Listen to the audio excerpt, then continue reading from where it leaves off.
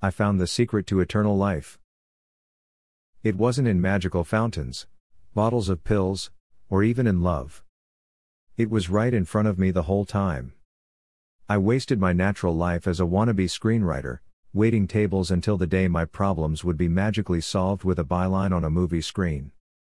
Hemingway said writing is easy, all you had to do was sit at a typewriter and bleed. Well, in a pool of blood is where I found my voice as a writer. I was walking home from another shift of lousy tips. I never saw the drunk driver who hit me. They didn't turn on their headlights.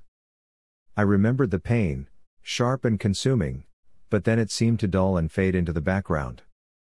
My body and mind turned heavy as the people and events around me slowed and finally stopped. Come with me. I'm here to guide you to the other side.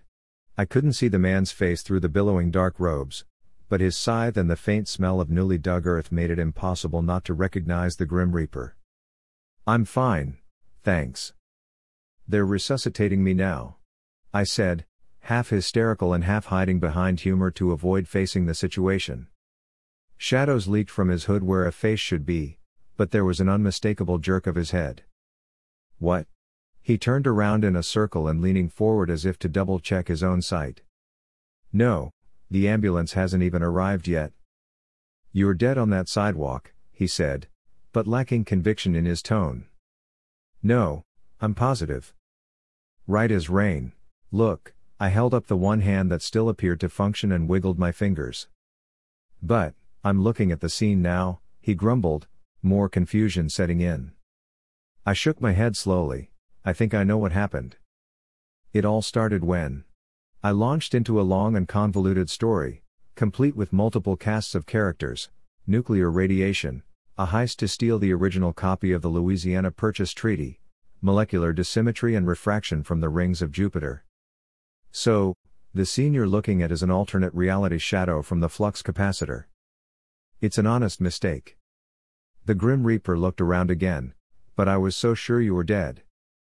There are safety protocols to make sure things like this don't happen. He planted his scythe on the ground and leaned his head against it.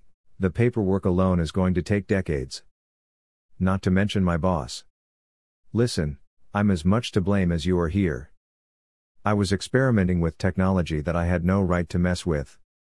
Let's just agree that neither of us will say anything.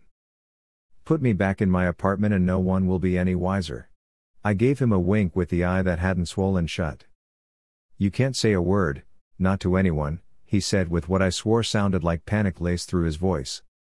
Not a soul. I put my one mobile hand over my heart.